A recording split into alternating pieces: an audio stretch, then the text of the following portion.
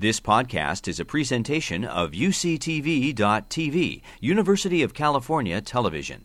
Like what you learn? Help others discover UCTV podcasts by leaving a comment or rating in iTunes. Good evening, everyone. My name is Danielle Ramo. I'm an assistant professor in the Department of Psychiatry here at UCSF, and I lead the Research on Addiction and Digital Interventions Lab, where we study behavioral interventions to help young people change health risk behaviors, including addictive behaviors. And tonight, I'm going to be talking about two increasingly popular substances, the landscape of which has changed in recent years and is changing almost as I speak to you tonight: electronic nicotine delivery systems and cannabis. Just to get a sense of the audience this evening, how many people in the room have heard of vaping? Almost everybody. It's around quite a bit these days. How about dabbing? Somewhat fewer. Well, I'll be talking about both things this evening, and I assure you, you will know what it is if you don't already. I'd like to acknowledge the team that I work with in the Department of Psychiatry in our Center for Tobacco Control Research and Education at UCSF, and my staff, without whom I would not have data to present to you tonight. So I'm going to start with the suite of substances that are known as electronic nicotine delivery systems. That is a fancy way of saying electronic cigarettes, also known as vape pens, e-hookahs, hookah pens. And these substances have gained these devices have gained popularity extremely over the last few years, to the extent that in 2014, the Oxford Dictionary declared vape the word of the year. The popularity has continued to increase in the last 2 years. So I will be referring to these products as ENDS, and it includes e-cigarettes, but also other things that can vape liquid. So what do I mean by an ENDS product, and what is vaping?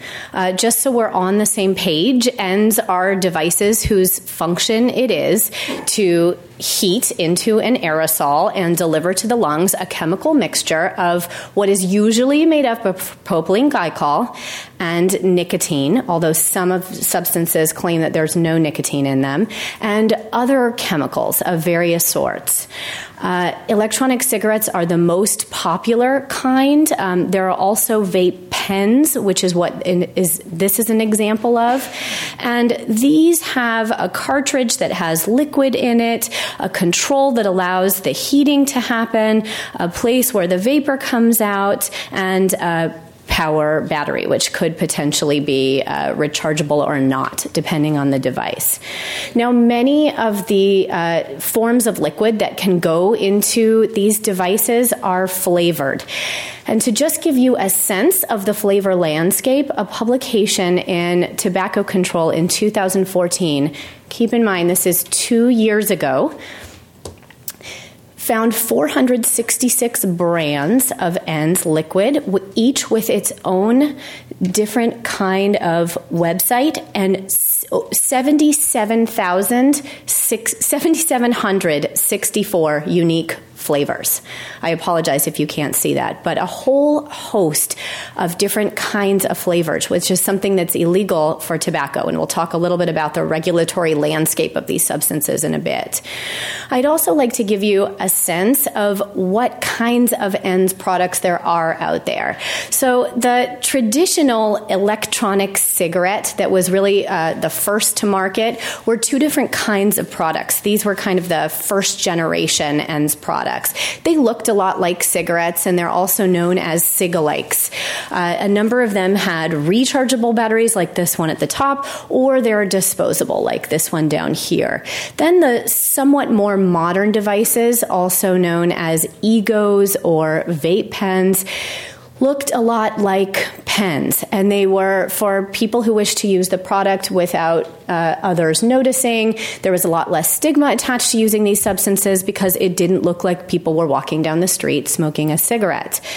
Then even more modern substances, this sort of third generation product called personal vaporizers or APVs, advanced personal vaporizers, allow for cartridges with a lot more liquid than the first or second generation products, and also allow for the temperature of delivery to be controlled. So someone could theoretically deliver somewhat less of a vaporized amount of liquid to their lungs, although it's somewhat questionable how much a temperature really does affect the amount that someone delivers to the lungs.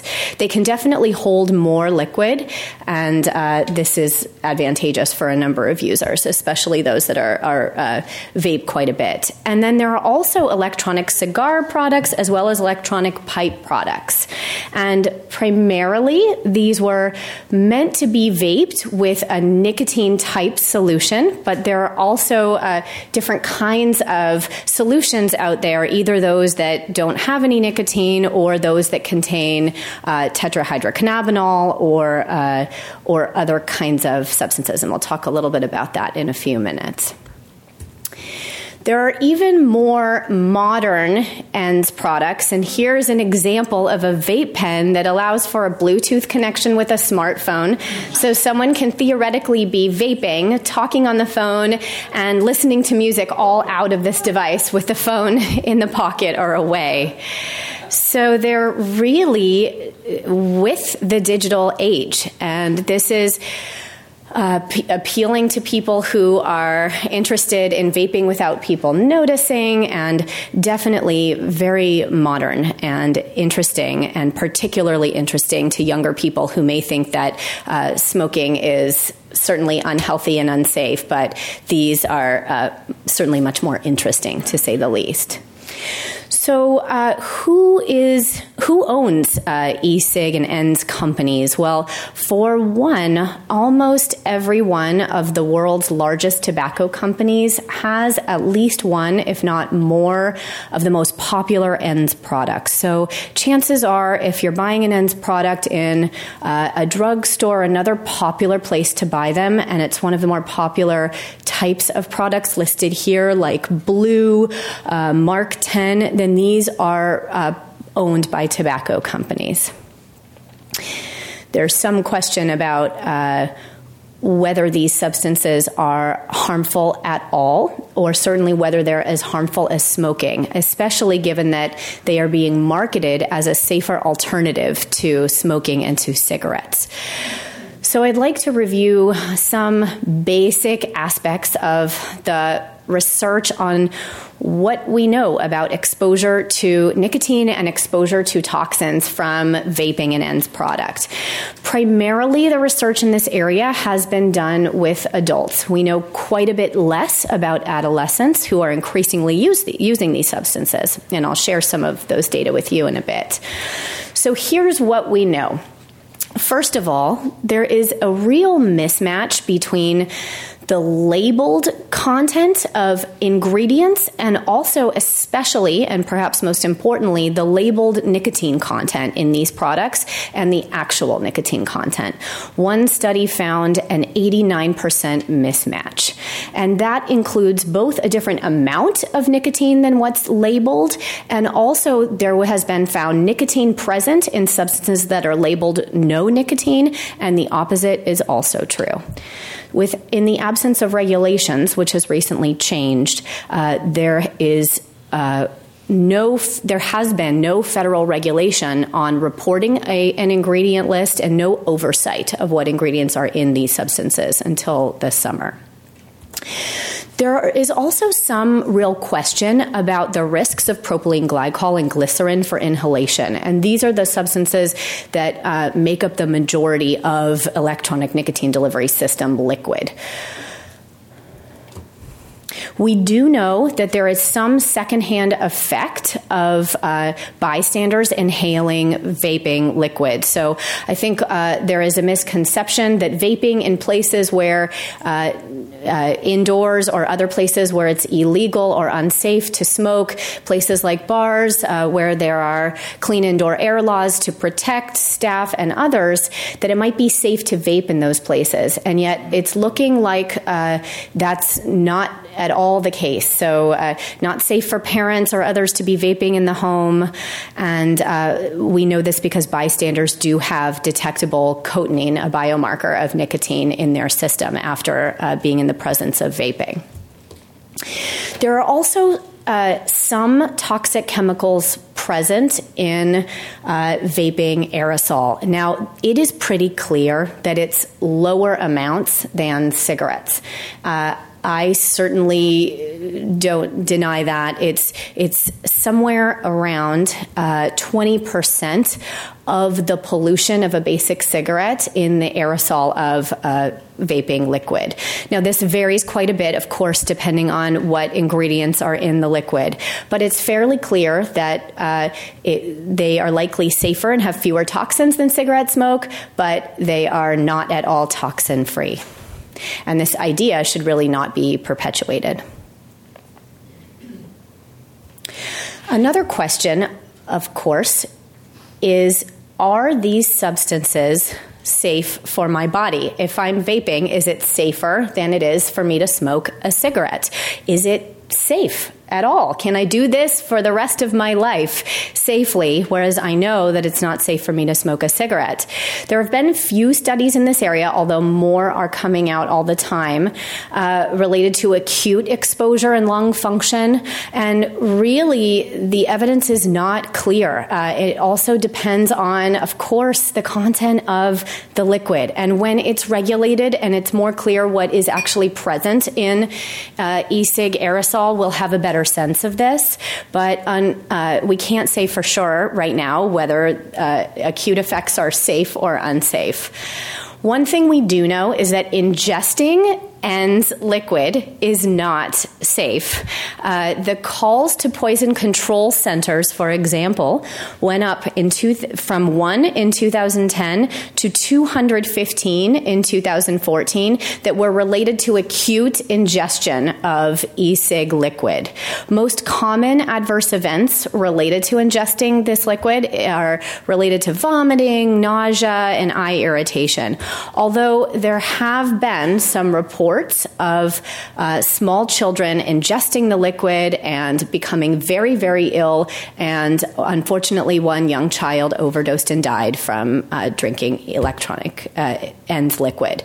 I know of one case where an adult purposefully injected ENDS liquid and had a fatal overdose from that as well. I expect that we'll unfortunately be seeing more of these kinds of calls as the popularity of these substances continues to increase. So there really is a danger there, and it's a concern that right now, the way the substances are sold, there aren't warnings, certainly nothing like there are on tobacco products. Okay. So let's figure out or talk a little bit about who tends to be using these substances and why they're using them.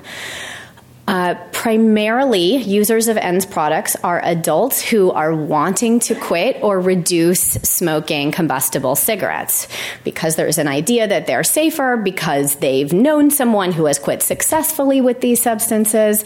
And as I mentioned, it's looking quite clear that they are safer in a lot of ways. So people are very curious about whether they can help them quit smoking and quit smoking for good. Also, some smokers who want to be able to vape in places where they can't smoke. This is not allowed really in San Francisco almost at all, and recent laws mean it's really going to be regulated entirely similarly to cigarettes. So there'll be no place in San Francisco. There currently isn't any place in San Francisco where you can vape and cannot smoke cigarettes, but most other places in the United States are not like that. So there are certainly people who want to be able to have a nicotine delivery system in a discreet way where they may not be able to smoke. Also, former smokers who have successfully quit smoking may be interested in trying these products because they want to have a safer alternative. They're interested in getting the feeling of nicotine again, but want to do it perhaps in a safer way. And then the group that I study, and one that is of great interest to the research community and, of course, to the public, is youth. There is a huge question about whether kids are interested in these substances even if they believe and know that tobacco is dangerous, and there's a question about whether ends are a gateway to smoking cigarettes. And I'll share a little bit about those data with you in a moment. I'll also just draw your attention to a couple of examples of advertisements that are online related to e-cigarettes being a safer alternative to smoking, and also something that can be used to quit smoking. So these are the messages, regardless of whether they're legal, which they're not. These are certainly the messages that are primarily being disseminated around these products from companies that are marketing and manufacturing them. So in U.S. adults, I'd like to give you a sense of who tends to be using ends most often. So these are national data from the 2014 National Health Interview Survey, and it's a cross-sectional survey of adults 18 years and over. In 2014, the survey included almost 37,000 adults. And in blue, this is the proportion of electronic cigarette use among those who, or the proportion of those who are former triers of e-cig use, someday users of e-cigs, and then in green, daily users of e-cigs. And in the bottom row here is categories of smokers. So on the left, those who have never smoked cigarettes ever in their lives, former smokers who quit more than 4 years ago, former smokers who quit more recently, those who smoke on some days, and daily smokers. And to give you a sense of who is using electronic cigarettes, by far it is those who have recently quit smoking or smoke on some days or most days. And further, daily cigarette users, daily ends users, so the number in green, is primarily among people who have recently quit smoking. So regardless of whether it's going to confer long-term quitting, it's primarily people in the United States who have recently quit smoking that tend to be vaping on a daily basis. So a huge question there is, are these people, even if given that they're likely using ends to try to quit smoking, is it helping, and will it allow them to become lifelong non-combustible cigarette smokers? I'd also like to share some epidemiological data on adolescent ends use. Because I mentioned that a huge question relates to ends being a potential gateway for traditional combustible cigarettes, and also because in recent years we've seen an interesting phenomenon around youth use. So these are past month use of various tobacco products among adolescents in 8th grade, 10th grade, and 12th grade, surveyed with the Monitoring the Future survey throughout the United States.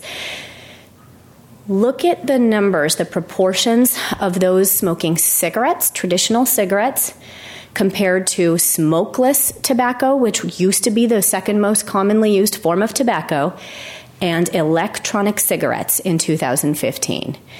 It's the second year that prevalence of e-cigarettes surpassed that of traditional cigarettes, and e-cigarettes have consistently now, for the last 3 years, been more common than cigarette use.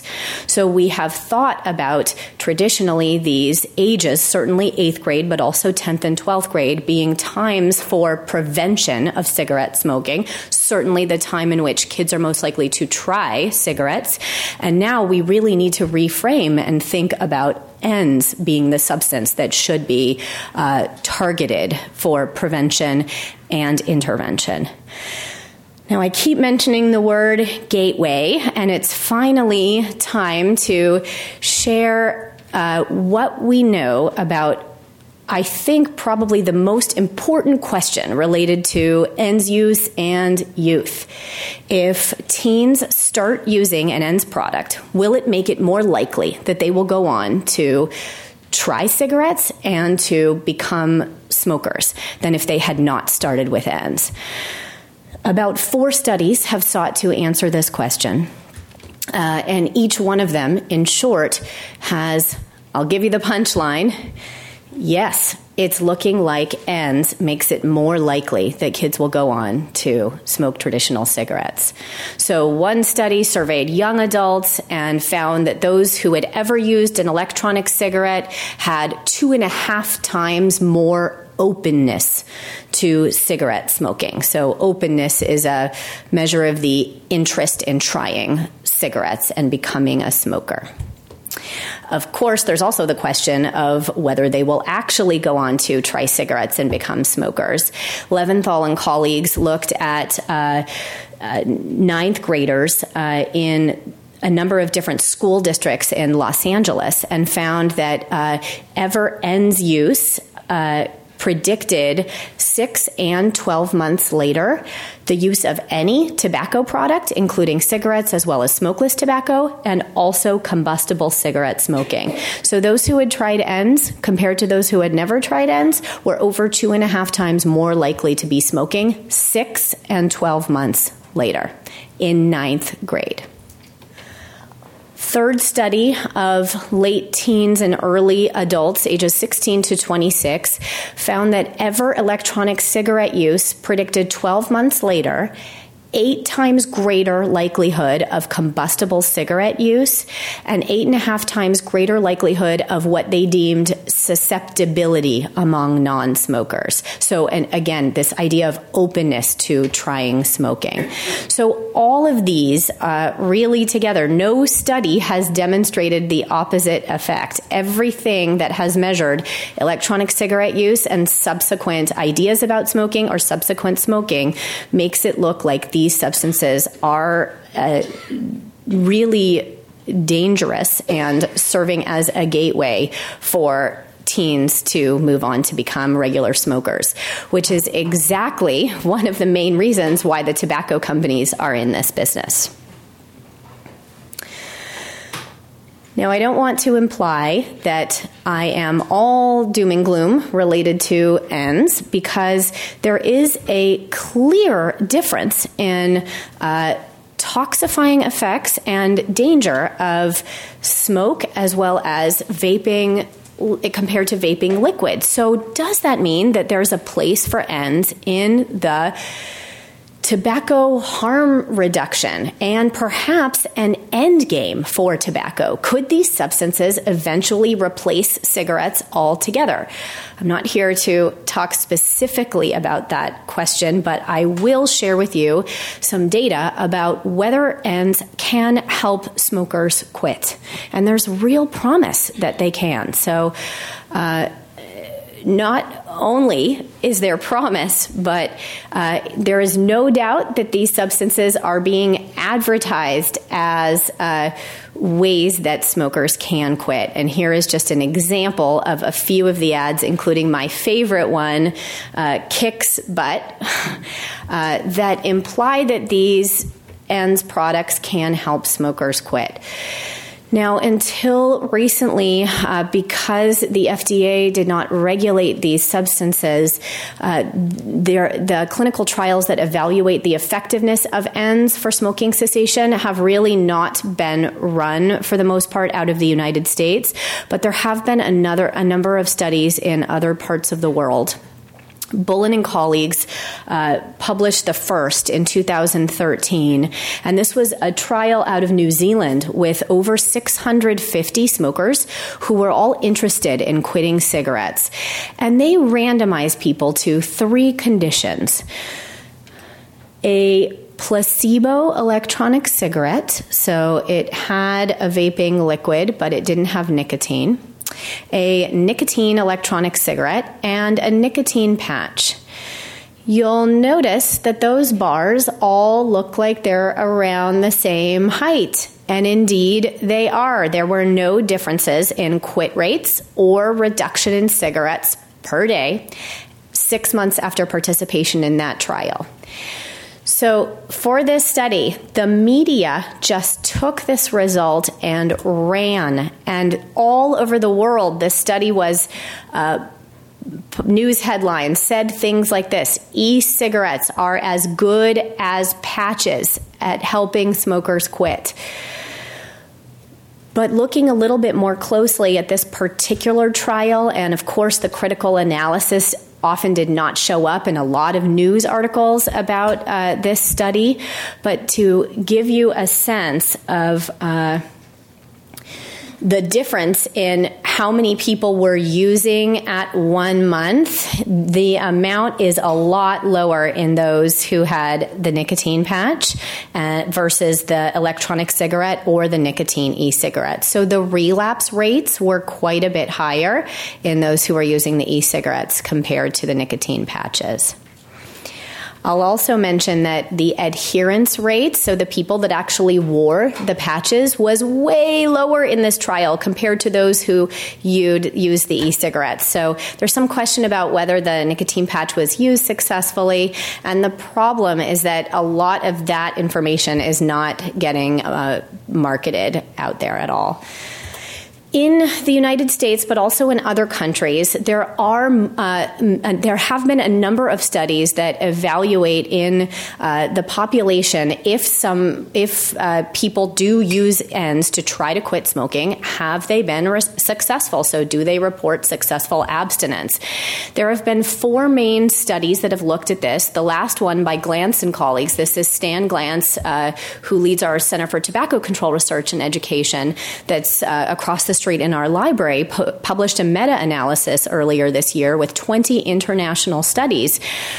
All 4 of these studies have presented either no relationship between using an electronic cigarette and subsequent quitting smoking, or in the case of the last 2 studies, including the group of 20 study meta-analyses, using an e-cigarette was associated with lower likelihood of successfully quitting smoking. So it's actually not looking like these substances are helping people quit.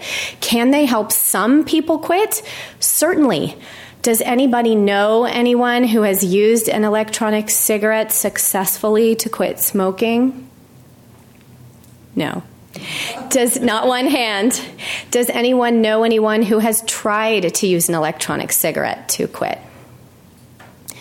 Okay, well, that might attest to the relatively low smoking rates in San Francisco and years of a very successful tobacco control program here and in California. But they are used more commonly, and if anyone does ask, I would suggest that you recommend that they try something that has shown some efficacy for helping people quit. I'd like to take a brief interlude, but on a related note, share some data from a Facebook smoking cessation intervention that I have developed and that I'm implementing now in a clinical trial with 500 young adult smokers.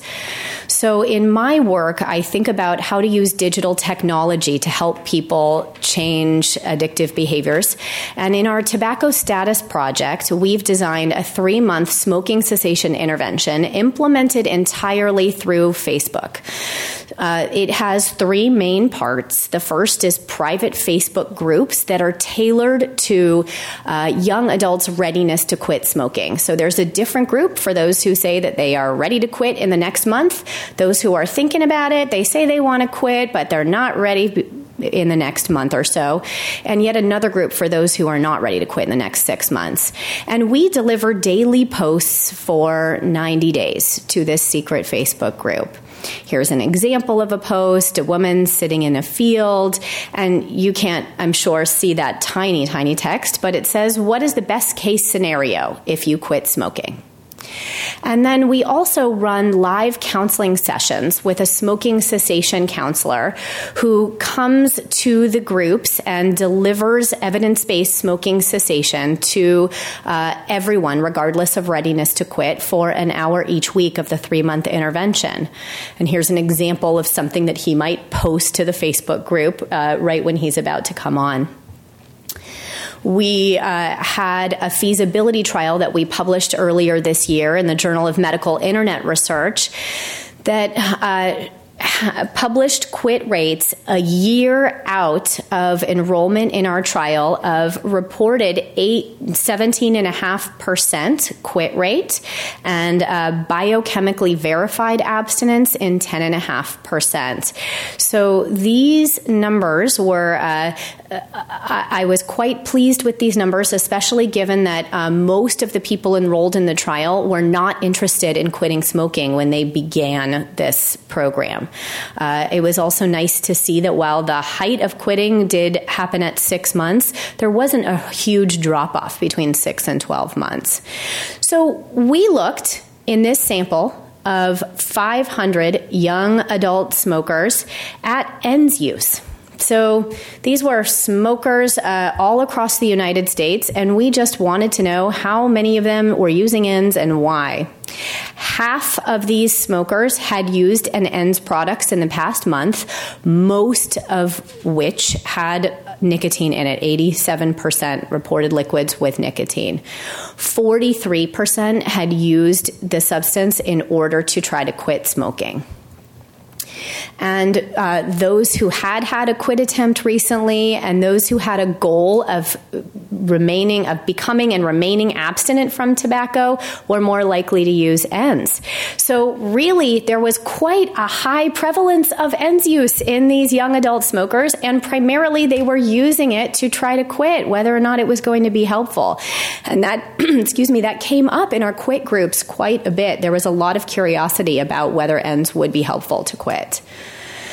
And these are data showing how many people were ready to quit ENDS in the next 30 days in green there versus how many were ready to quit cigarettes. And in short, many, many fewer were ready to change anything about their ENDS use compared to their cigarette use. So ENDS have had a really interesting regulatory landscape. In recent years, they were not regulated at all by any federal authority. And this meant that they were not subject to certainly the same laws or regulatory bodies or controls as were either medications or tobacco products. And that meant that there were a number of things like flavors, which have been outlawed in the United States for a long time for tobacco products.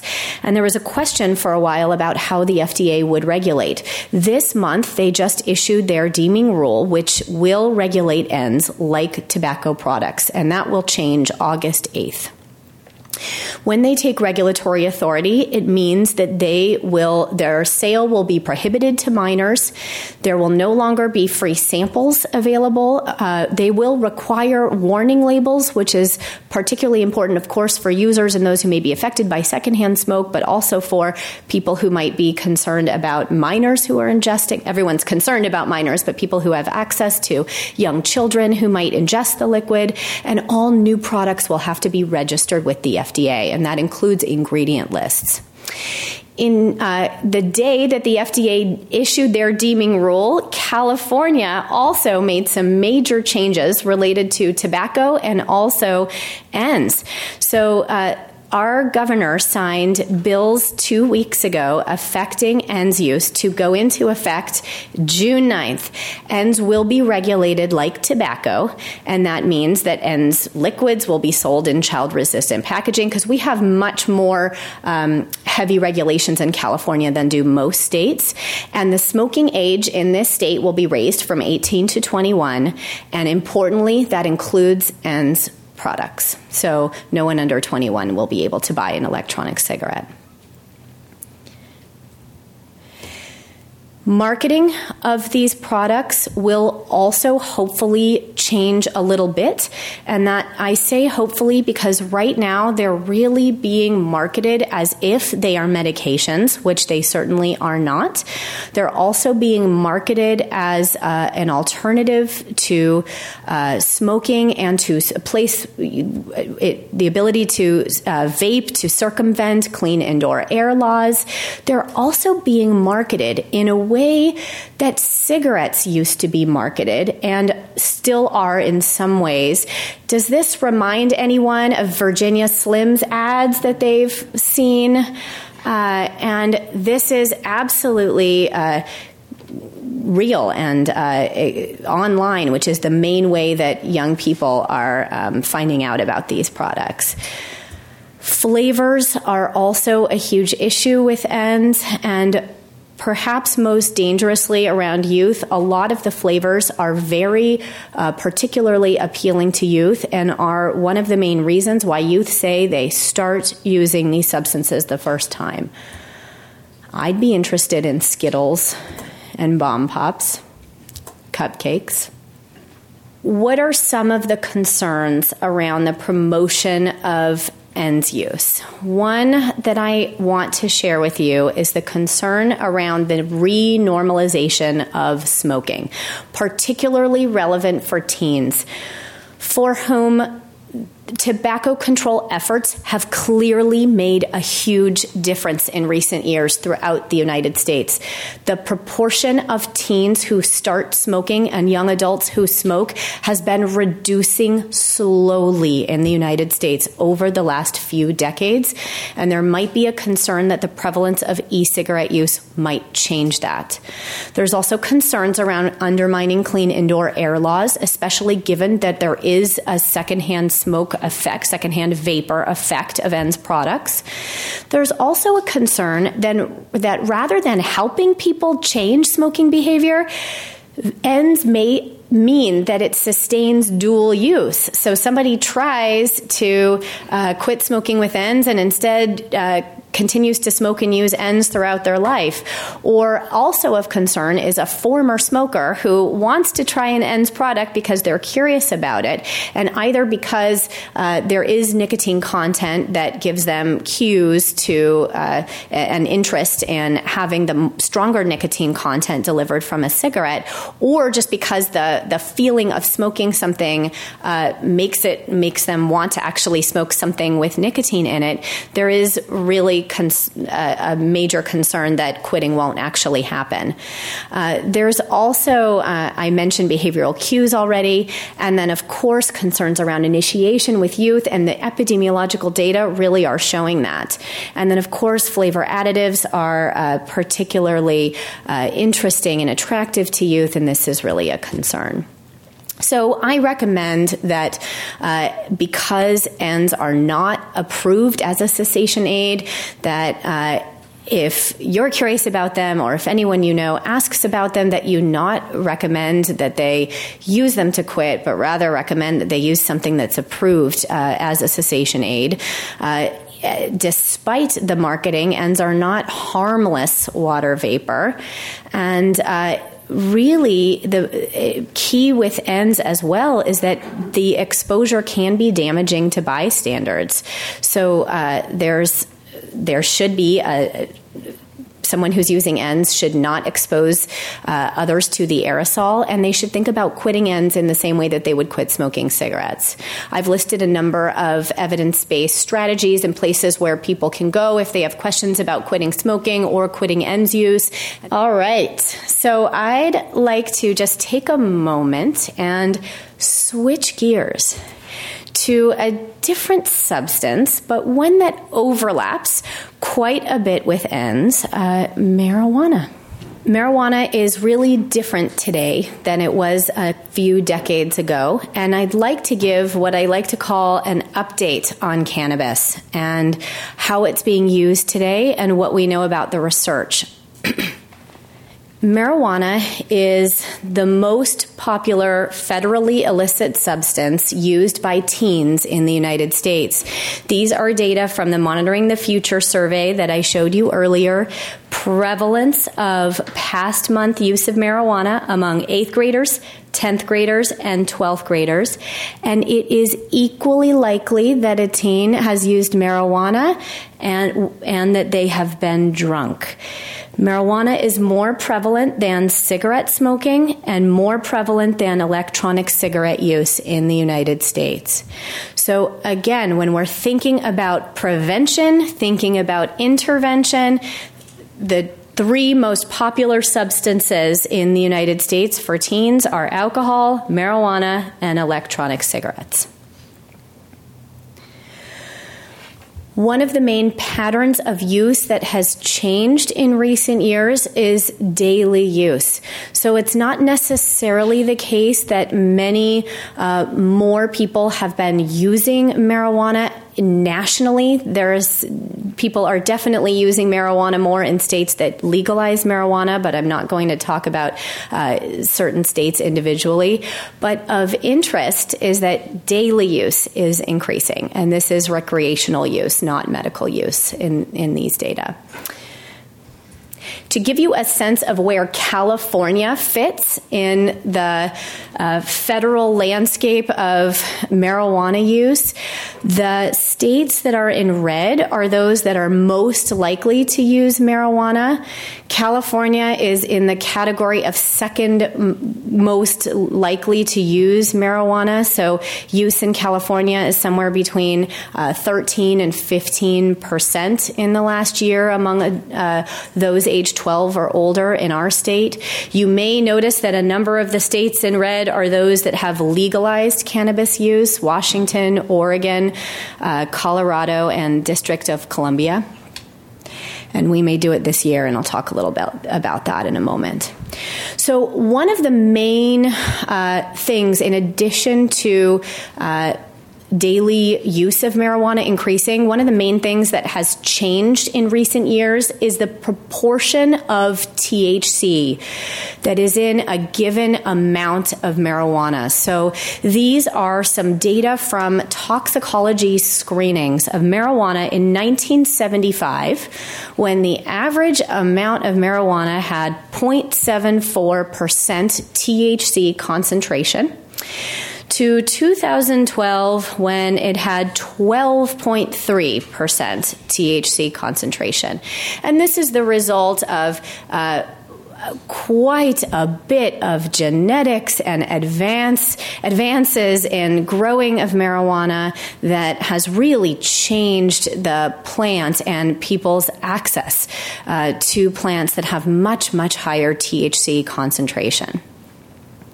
One of the main ways that people are able to consume marijuana these days is a way that has also been around for many decades, which is through edibles. And in part because of legal medical marijuana, but also in states in which marijuana is recreational, we're seeing a lot more interesting and different edible products, including candy, including liquids, including chocolates, and including things like these leaf cookies. Wanted to share some data with you about what is in the given edible marijuana product. So most of the data that has tested what's actually in edible marijuana products has come from states in which medical marijuana is legal and from dispensaries. One study published in JAMA last year looked at 75 different edible products in 3 cities where medical marijuana was legal at the time: San Francisco, Los Angeles, and Seattle, and found that there was a real substantial discrepancy between the THC content that was labeled and what was actually in the product upon toxicology testing.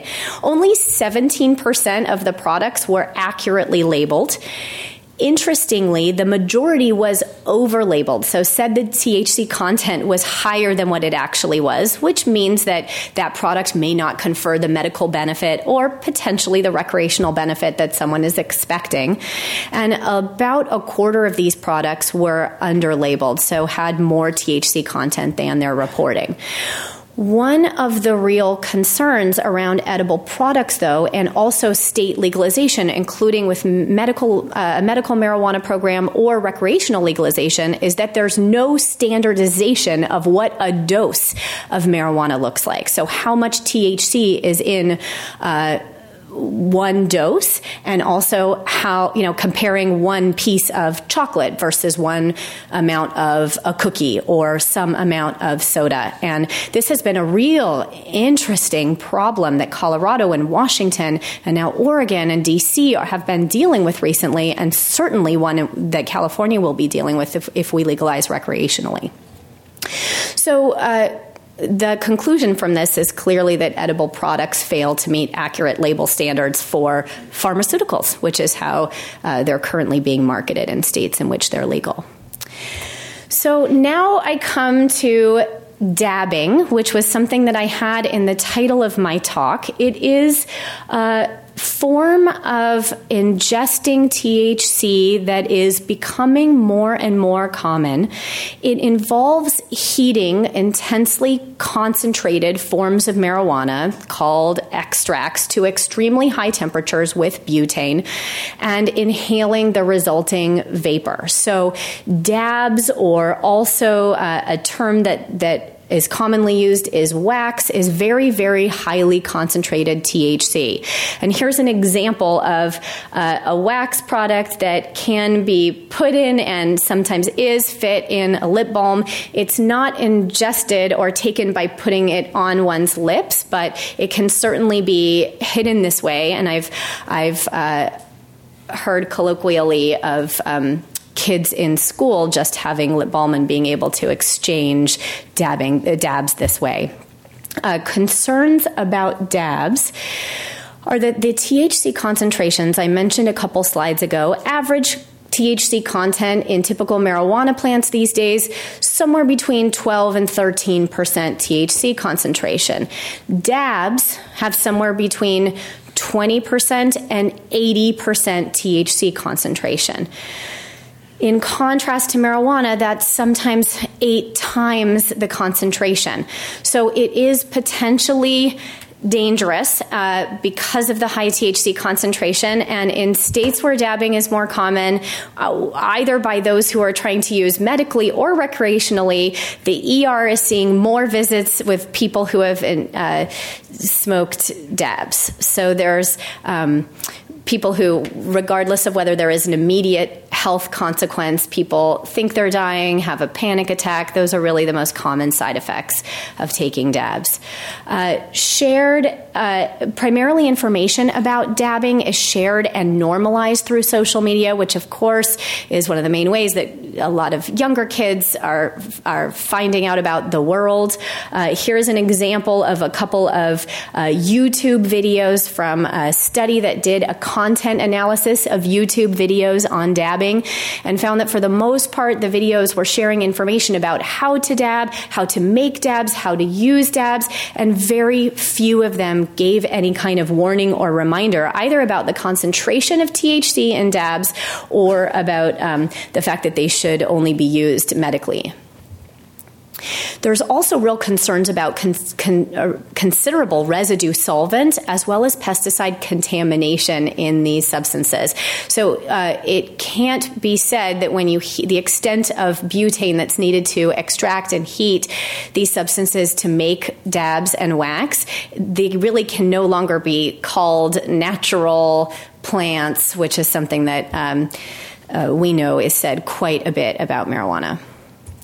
Another strategy that people are using considerably these days to use marijuana overlaps quite a bit with the first part of my talk tonight.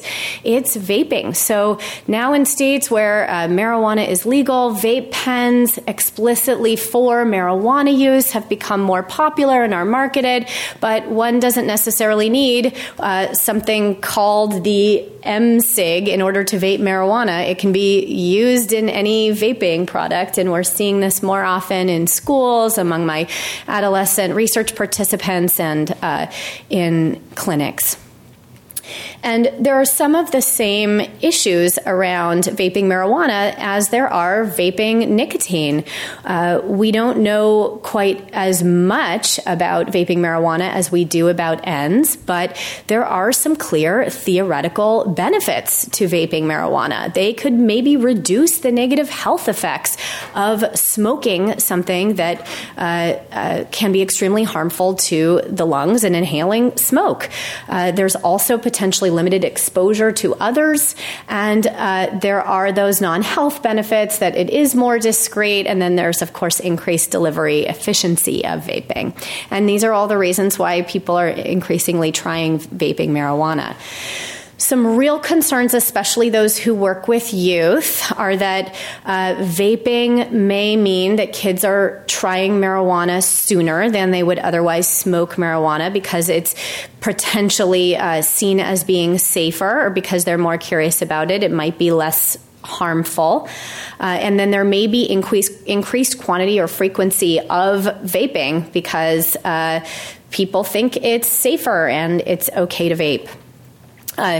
It also promotes really high concentrated and potentially contaminated forms of marijuana, including dabs and wax and also oils.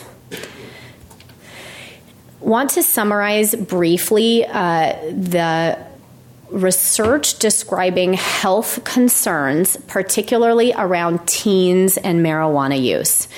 There are 5 main areas that can summarize the literature that tries to identify whether teen marijuana use is associated with immediate or more long-term problems. One is that there is a higher risk of addiction to marijuana use when use starts young. So to give you an example, the risk of addiction doubles among those who start using as teens compared to those who wait until they're over 18 to start using marijuana. There's also concerns around risk for other drug use, and these data are everything from looking at young rodent studies in utero, noticing that it alters dopamine reactivity in the brain's reward regions such that rats are more sensitive and susceptible to addiction to other substances if they're exposed to THC early. There are some studies looking at the relationship between early and extensive onset of marijuana use and psychotic symptoms and later onset of schizophrenia. And there primarily behavioral effects of early marijuana use are effects on school performance. And this is both effects on cognitive ability and also subsequent effects on grades. Very short-term effects of young marijuana use are using and driving, which is something that has come up a lot this year as we're considering a bill to legalize marijuana in California. I hear a lot of people expressing concerns around youth and also adults getting high and driving, and that is also a particular concern for younger people. And then perhaps people being compromised and doing things they wouldn't otherwise do. Similar concerns for youth drinking as well. To give you a sense of brain regions that are involved in early onset marijuana use, after about 1 week to 30 days of abstinence in healthy samples without independent mental health problems, those who have teens who have used marijuana 200 times or more in their lives, so these are teens who have used quite a bit, do show some cognitive impairments, structural abnormalities, and also functional brain abnormalities as a result of marijuana use. And this is just a little comic that implies, of course, the acute memory effects of marijuana after hours of thought or minutes of thought, whichever just occurred. I think marijuana is nature's way of saying, forget it. A recent study a couple years ago came out in Procedures of the National Academy of Sciences that looked at 1,000 people who were all born in the early 70s, followed them from adolescence through age 38. Marijuana use was measured periodically throughout their lives, and neuropsychological testing was administered at age 13 as well as age 38. The study looked at the relationship between marijuana use and subsequent cognitive deficits and found that only among those who had started using marijuana in adolescence and persisted marijuana use through adulthood had, on average, 8 points lower IQ at age 38 than those who had not done that, who had not started early and who had not persisted. So the key for this kind of research, and what a number of other studies have found as well, it's not that marijuana use is associated with lower IQ, but early onset use and persistent use is not safe for the brain. I'd like to give you a sense now of the regulatory landscape of marijuana use by just presenting a basic map of the United States in the current landscape as of a few months ago. In black are studies in which marijuana use is legal: Colorado, Alaska, Washington, Oregon, and District of Columbia. Medical marijuana is legal in all the states in gray, and as well, marijuana possession is decriminalized in states with the slash line. So in California, we have medical marijuana as well as decriminalization of possession of up to an ounce of marijuana is punishable by something equivalent to a traffic ticket. So we are about to vote in November on at least one ballot initiative that will legalize marijuana. That is called the Adult Use of Marijuana Act. The longer title is the Control, Regulate, and Tax Adult Use of Marijuana Act. It is one of about 18 initiatives that were originally submitted for consideration on the November ballot. It's looking like that will likely be the only one on the ballot, but that could change. Certainly the aim of this initiative is to legalize marijuana use for those 21 and older, to regulate use by establishing a body that would regulate it, but also an oversight committee, and that would be for the AUMA, made up of both marijuana industry representatives as well as others, and taxing both the use of marijuana as well as growing marijuana. And we'll see what happens. It seems in recent polls like there is somewhat majority support for legalization in California. So we may become one of those darker states soon. Some concerns around retail cannabis use and teens, which of course is the population that I study, but I think is also one that it's a very important population, because there's a real question around whether, even if marijuana is legalized only for those 21 and older, the climate in the state will likely change quite a bit. Marketing will be available to teens. Normalization of use will definitely change throughout the state. So all of those two things and a couple others are of particular concern. To give you a sense of the effect of normalizing marijuana use, in 2013, about a fifth of high school seniors in the United States reported that they would try marijuana if it was legal for general use. So it's just the idea of legalizing the substance that makes it seem more normal and more safe than if it's illegal. Unanswered questions about the effects of secondhand marijuana smoke exposure. So there are data coming out actually of Matt Springer's lab at UCSF. If you're curious about marijuana secondhand smoke, you could Google Matt Springer. Looking like marijuana secondhand exposure on some measures can be as dangerous as secondhand cigarette smoke exposure. There's also concerns that the marketing will reach youth. The primary form of marketing legal marijuana will be digital, and that is the way in which youth find out about all kinds of information. For some youth, it's how they do most of their communicating these days. And then there are concerns, as I mentioned earlier, around limited regulations on dosing, especially edible marijuana. So, in summary, marijuana is used quite frequently and increasingly more frequently and more often by teens in the United States, and especially for youth, confers some concerning short-term and potentially also long-term health effects.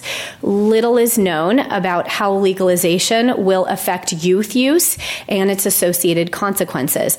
Those data will be available very, very soon to analyze in states that have already legalized marijuana. Everybody is curious to know, are more kids using? Are more kids driving stoned?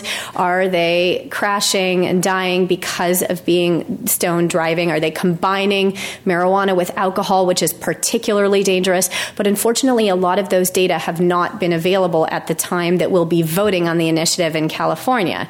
So we have to make decisions in the absence of some of those data. But yet the concern is definitely there. Despite the lack of what is known for both ends products, but also marijuana, the legal landscape is changing quite rapidly. Marketing is going full steam ahead, and the industry is growing daily. I mean, many new companies are popping up all over the country in anticipation of California legalizing recreational marijuana use. We are sure to see industry very, very interested in the outcome and ready to start selling. And in the absence of regulations, certainly mental health professionals, parents, and those who are close to teens play an extremely important role in sending and conveying messages around marijuana use and also ends use to teens. I didn't get into discussing details of behavioral treatments, but we certainly do need to improve those, and no doubt treatments should be tailored to readiness to quit with a different level of intervention for those who are saying that they're ready to make a change versus those who are not ready. At this time, I'd like to make sure that everyone here has my email address. It's also going to be available online so that anyone is more than welcome to contact me should you have additional questions after tonight. And with that, I would be very happy to take any questions. When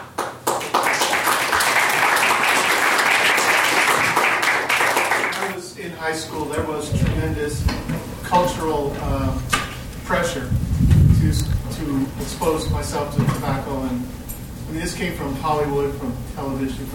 At that time, television was still advertising Marlboros and things like that.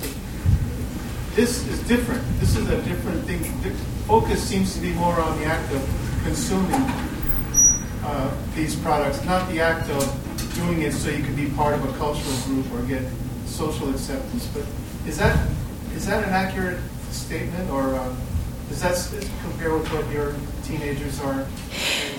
So the question was that it seemed like there was a real cultural pressure to smoke cigarettes before, and yet this seems like a different phenomenon happening. So rather than cultural pressure, it's just perhaps other kinds of pressure. I appreciate that point quite a bit, given that there are extreme regulations on the tobacco industry that in large part was responsible for that cultural pressure. And there was quite a lot of social acceptance in smoking. We saw it in movies. We still see it in movies, but we saw it in almost every movie decades ago, and it's less and less common now. Tobacco companies have been known to take quite advantage of the many different cultures of smokers and market directly to individual cultures. So the Marlboro Man appealed to some people, the Virginia Slims ad appealed to other people, and clearly those are sex specific also.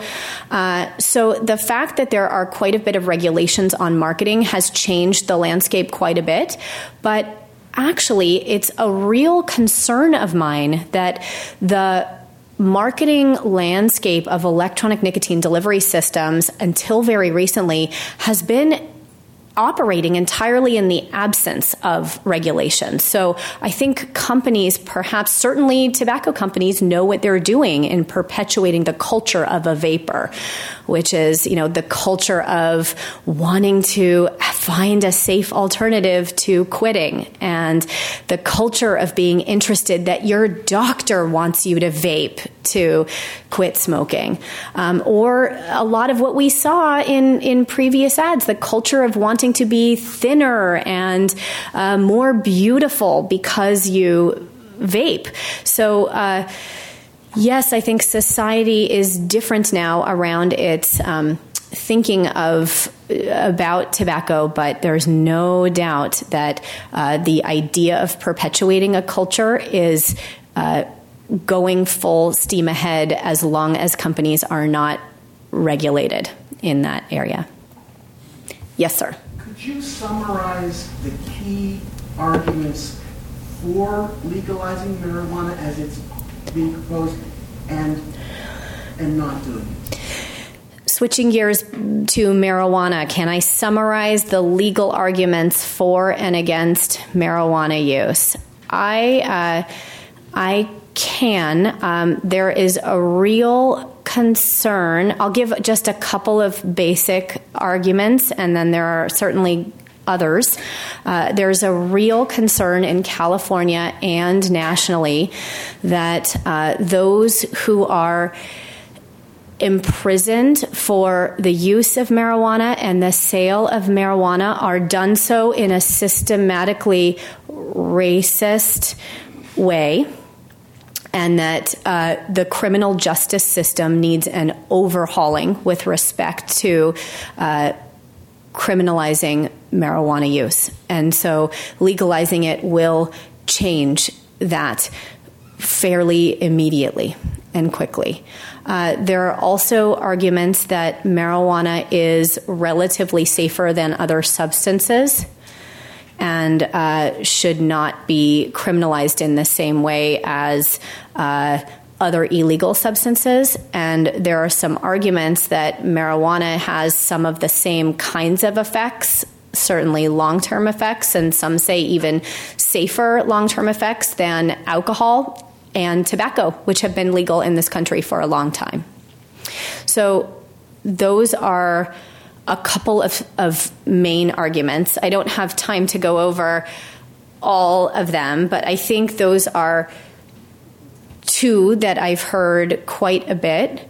Arguments against are that we'll see more people using marijuana, and some of the consequences that we do see from legal substances like tobacco and alcohol, including stoned driving, will be a real concern. There'll be more people high, and there may be problems associated with that we're seeing now with some of the substances that are legal that we don't want more of in the state. Concerns around youth initiation of use is another large one that I sort of tried to convey and share some research around. I think that may be one of the biggest arguments against as well. It's something I think about a lot working with youth. But there are some good reports that I can share with people after, if you're interested, that nicely summarize some of the issues around legalization and effects on youth. Yes, sir. besides medical using and its criminal, there's no question about it. But my question is why so many experts, politicians, they still kind of the driving force to promote the marijuana. One side is good, one side not good. They have all the activities. But one thing I'm sure, they are very harmful. At least, I don't think any doctor can say marijuana is not harmful.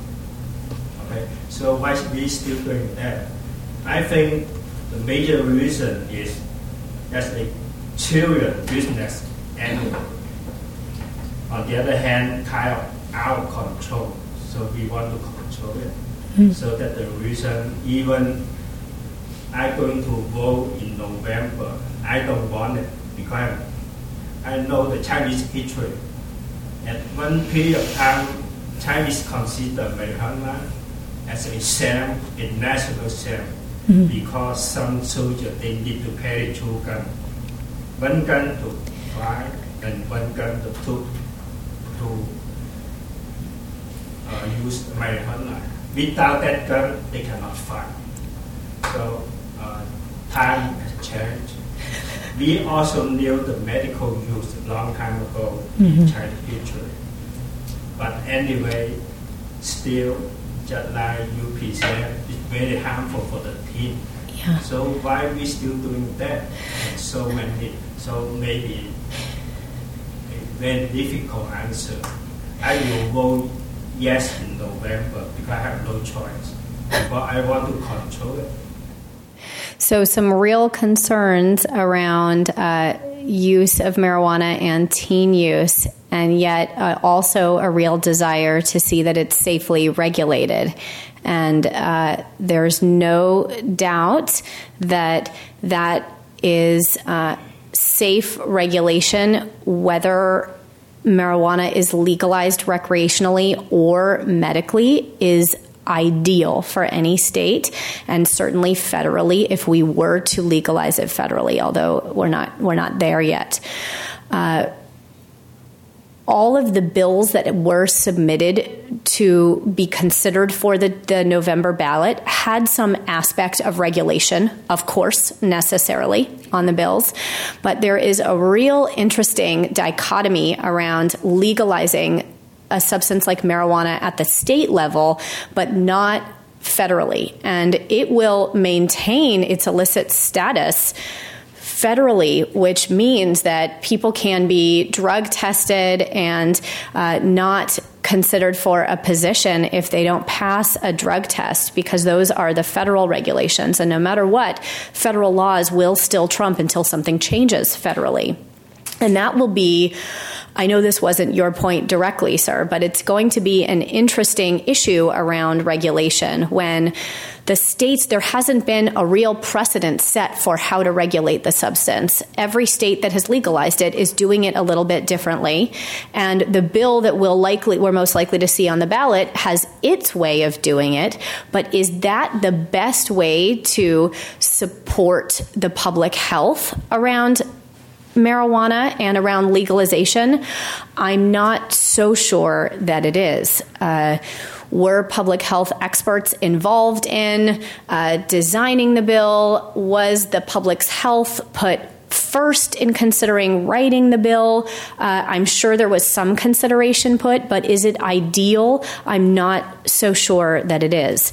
I would argue that the best bill to legalize marijuana would treat the substance like legal tobacco. The idea is that fewer people are using marijuana and that it's legal, not that more people are using the substance.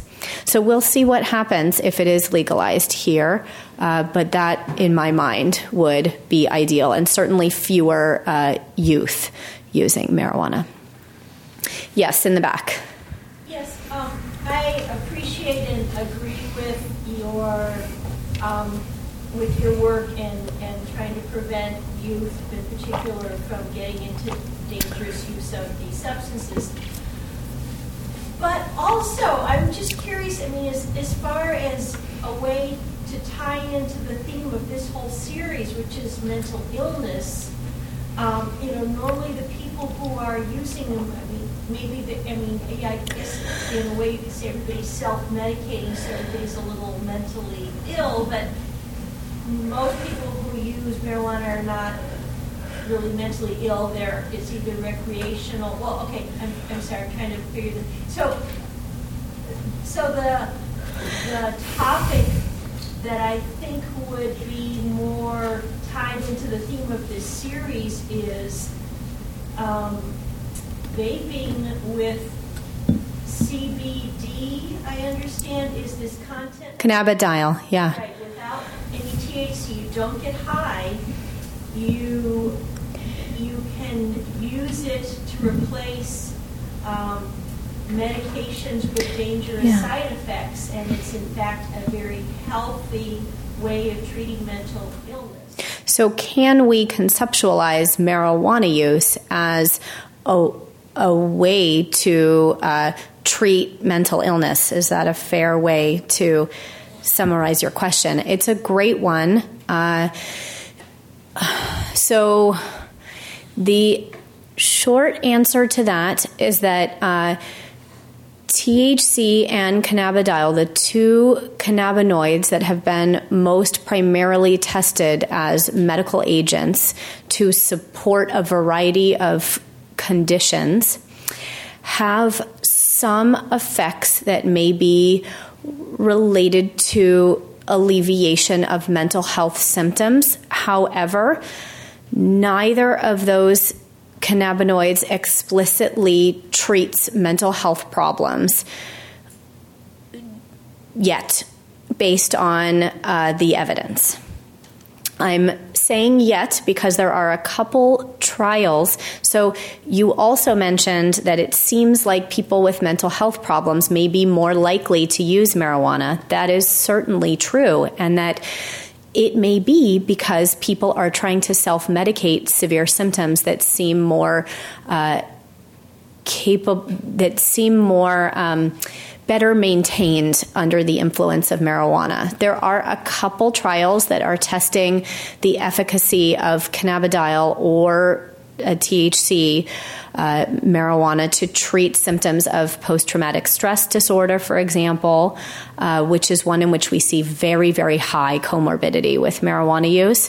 But the results of those trials have not been out yet. So I don't know of a trial that has explicitly examined and shown marijuana to be efficacious for the treatment of mental illness.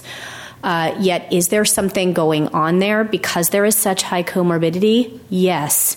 Is it the case that that may be because other medications that may be effective for treating mental health symptoms are not working as well as people would like?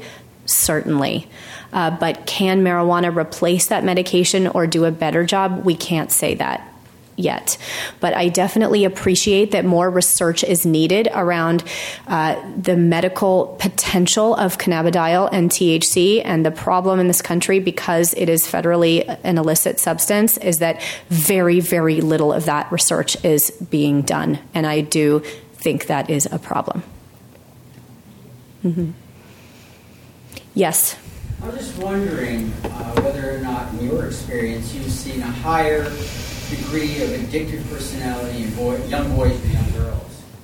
Have I seen a higher prevalence of addictive personality in boys or in girls? That is a good question. I will not answer it directly by saying prevalence of use of most substances is higher in teenage boys than teenage girls. However, I would not say that that's due to the presence of an addictive personality per se, but a number of different vulnerabilities, and including societal pressure on boys and, different societal pressures on boys and on girls that for a number of reasons make it that boys are more likely to experiment with and go on to have problems with drugs. There's also a higher prevalence of other mental health problems in adolescent girls, including primarily depression is probably the largest example, but there are others as well, eating disorders, for example. Some researchers have theorized that the higher prevalence of alcohol use disorder in boys is in some way masking the relatively equal prevalence of depression in males and females.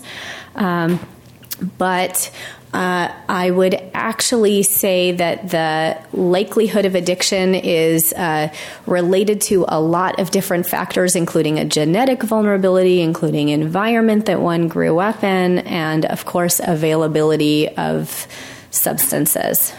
So all of those factors, as well as what we bring to the table personality-wise and the way we think about alcohol and drugs, might make it such that boys try these substances a little earlier and use a little more often than girls. Yes? Which major industry do you think will benefit financially from this conversion over to a narcotic society? E-cigarettes, alcohol, what other industry may be the foremost marketers of these new goodies coming on? Which industry will be the foremost marketers or stand to benefit the most from some of the changes coming down the pike with the substances I've been talking about tonight? Let's see.